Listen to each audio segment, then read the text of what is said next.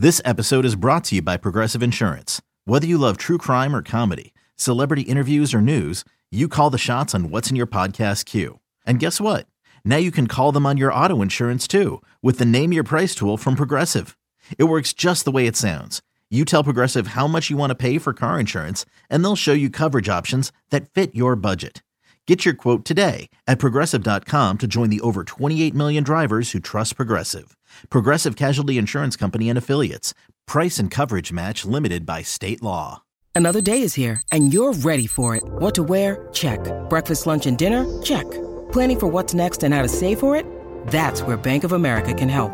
For your financial to-dos, Bank of America has experts ready to help get you closer to your goals. Get started at one of our local financial centers or 24/7 in our mobile banking app. Find a location near you at bankofamerica.com/talktous. What would you like the power to do? Mobile banking requires downloading the app and is only available for select devices. Message and data rates may apply. Bank of America N.A., member FDIC.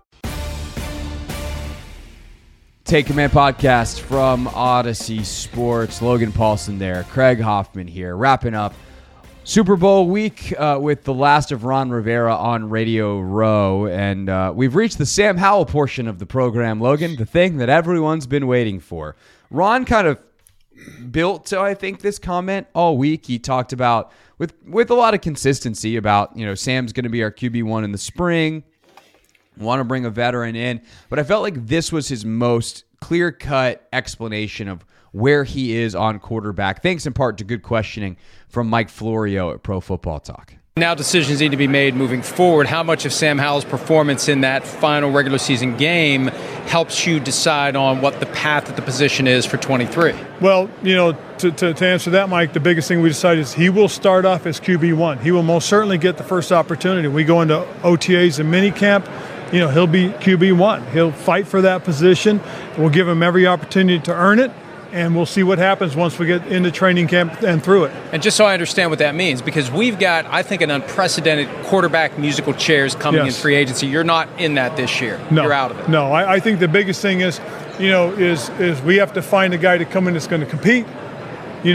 But in terms of finding a guy that you're going to have to spend a lot of capital on, no, we're not looking for a guy we're going to spend a lot of capital on. We're looking for a guy who's going to come in and compete first and foremost. So exact opposite of last year when you guys called every team literally, which was smart. Let's find out who's available.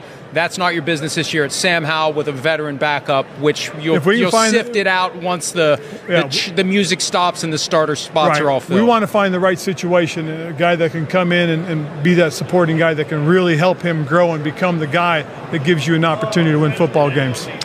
So, Logan, to me, I think the interesting part of that is not just the clarification on Sam, but to me, the actual giant clarification there is what they're looking for in a backup. And by the way, I don't think what he said eliminates Taylor Heineke at all. No. It just says we want a guy who understands he's number 2 on the depth chart, and his main job is to make Sam Howell as good of a number 1 as possible. And then, obviously, if he needs to play or he just flat out outplays him, then we can have a different discussion.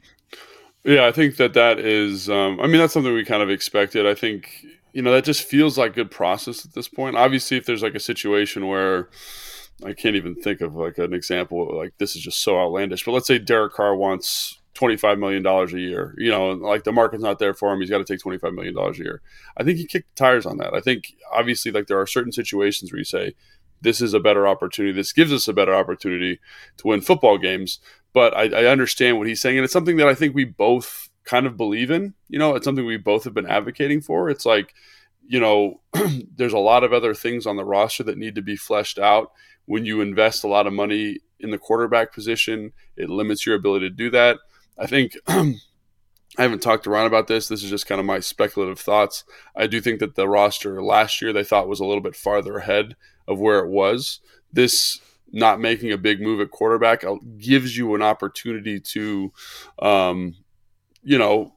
build the roster out more, build it around a young, financially sustainable quarterback.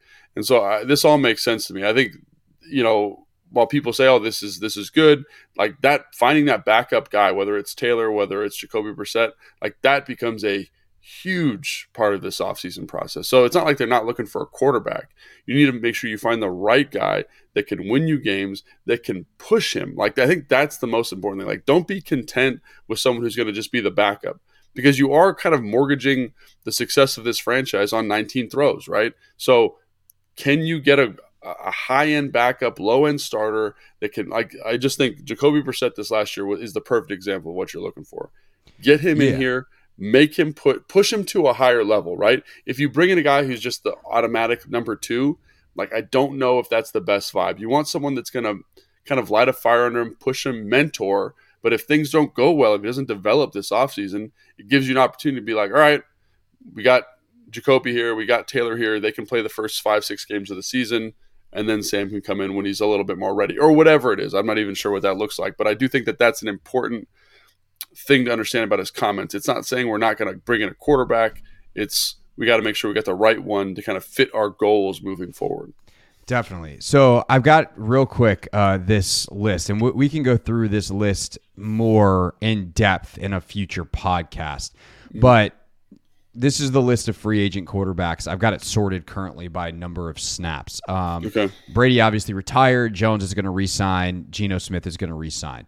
Jacoby Brissett, Lamar Jackson, who knows what's going to happen in Baltimore, but likely is there at least for another year on the franchise tag. Like, that's an interesting one, just real quick. Like, if Lamar Jackson becomes available and the numbers works for you, like, that's someone I bet you that you're going to ask about him. You know, even though you're saying right recklessly now, irresponsible right. not to. So, like, just to make sure that's perfectly clear. Okay, go ahead. Sorry. Dalton, Garoppolo, Heineke, Baker Mayfield, Cooper Rush, Sam Darnold, Mike White, Tyler Huntley, P.J. Walker, Joe Flacco, Brett Rippon, Gardner Minshew, Teddy Bridgewater, Trace McSorley, Kyle Allen, John Wolford, Jeff Driscoll, Bryce Perkins, Jarrett Stidham, C.J. Beathard, Case Keenum, Nick Mullins, Chase Daniel. Then you got a bunch of, like, Chad Henne is also a free agent. Yeah. He's always Mahomes' backup. Nate Sudfeld is available again. Yeah.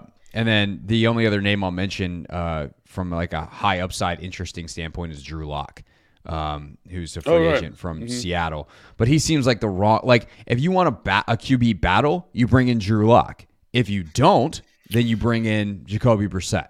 Like, Andy Dalton's an interesting name on there. You want a guy who's got some experience, who's been in a couple different offenses, who understands how to bring a young guy along. You know, you saw that a little bit with Andy Dalton last year before the season when Jameis was named the starter, like, kind of having that other set of eyes, kind of the coach on the field. Like, that's what I'm looking for in this position. Obviously, Drew Lock, if those other guys sign other places or they're too expensive, Drew Lock is a fine guy to bring in. You know, he's a little bit developmental. He's been around a little bit. You get the pushing factor, you get the motivation factor of a Drew Lock, but I also think that like, I'd prefer someone with a little bit more experience, again, for the mentorship stuff. Yeah, no doubt about it. Another guy that for some reason is not showing up on this list, but is a guy that I've mentioned a couple of times, I think is super interesting, is David Blau, who was in Detroit to start David last Blau. year.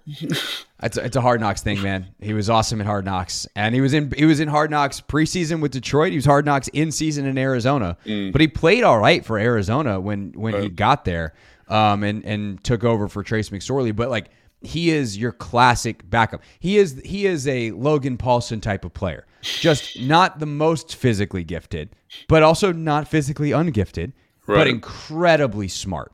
Like, a classic backup quarterback who you're not dead with if he has to play, but is super duper smart, is great in the meeting rooms, and he's 27 and he's been in multiple offenses. Like, he's been in multiple offenses in Detroit. The Anthony Lynn version, he was there obviously through training camp this year with Ben Johnson.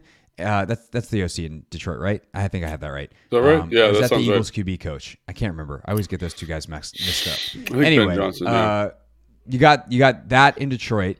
He then went to Minnesota and was in their system for a while under Kevin, and then he was with Cliff in Arizona, and that's just in the last 12 months. Yeah. So this is a guy that's been around a little bit, but, like, that's another kind of guy that's not going to cost you anything and saves you a ton of money versus, like, Brissett might cost you $8-9 million. It's true. So I think that is another factor. And, you know, I don't know how many other David Blaus there are in the league, but that level of guy is also kind of intriguing. I think the one thing that is concerning about David Blau is you wonder about his ability to win football games consistently. Right. Like when you look at him was it Arizona this year? Yeah. Like you see like the pretty drastic limitations of the arm talent. There are some factors there that I think that would make me, you need someone with a little bit more juice. Well, you get what you pay for. Yes, that's absolutely right. So I do think I'm looking for one of those top end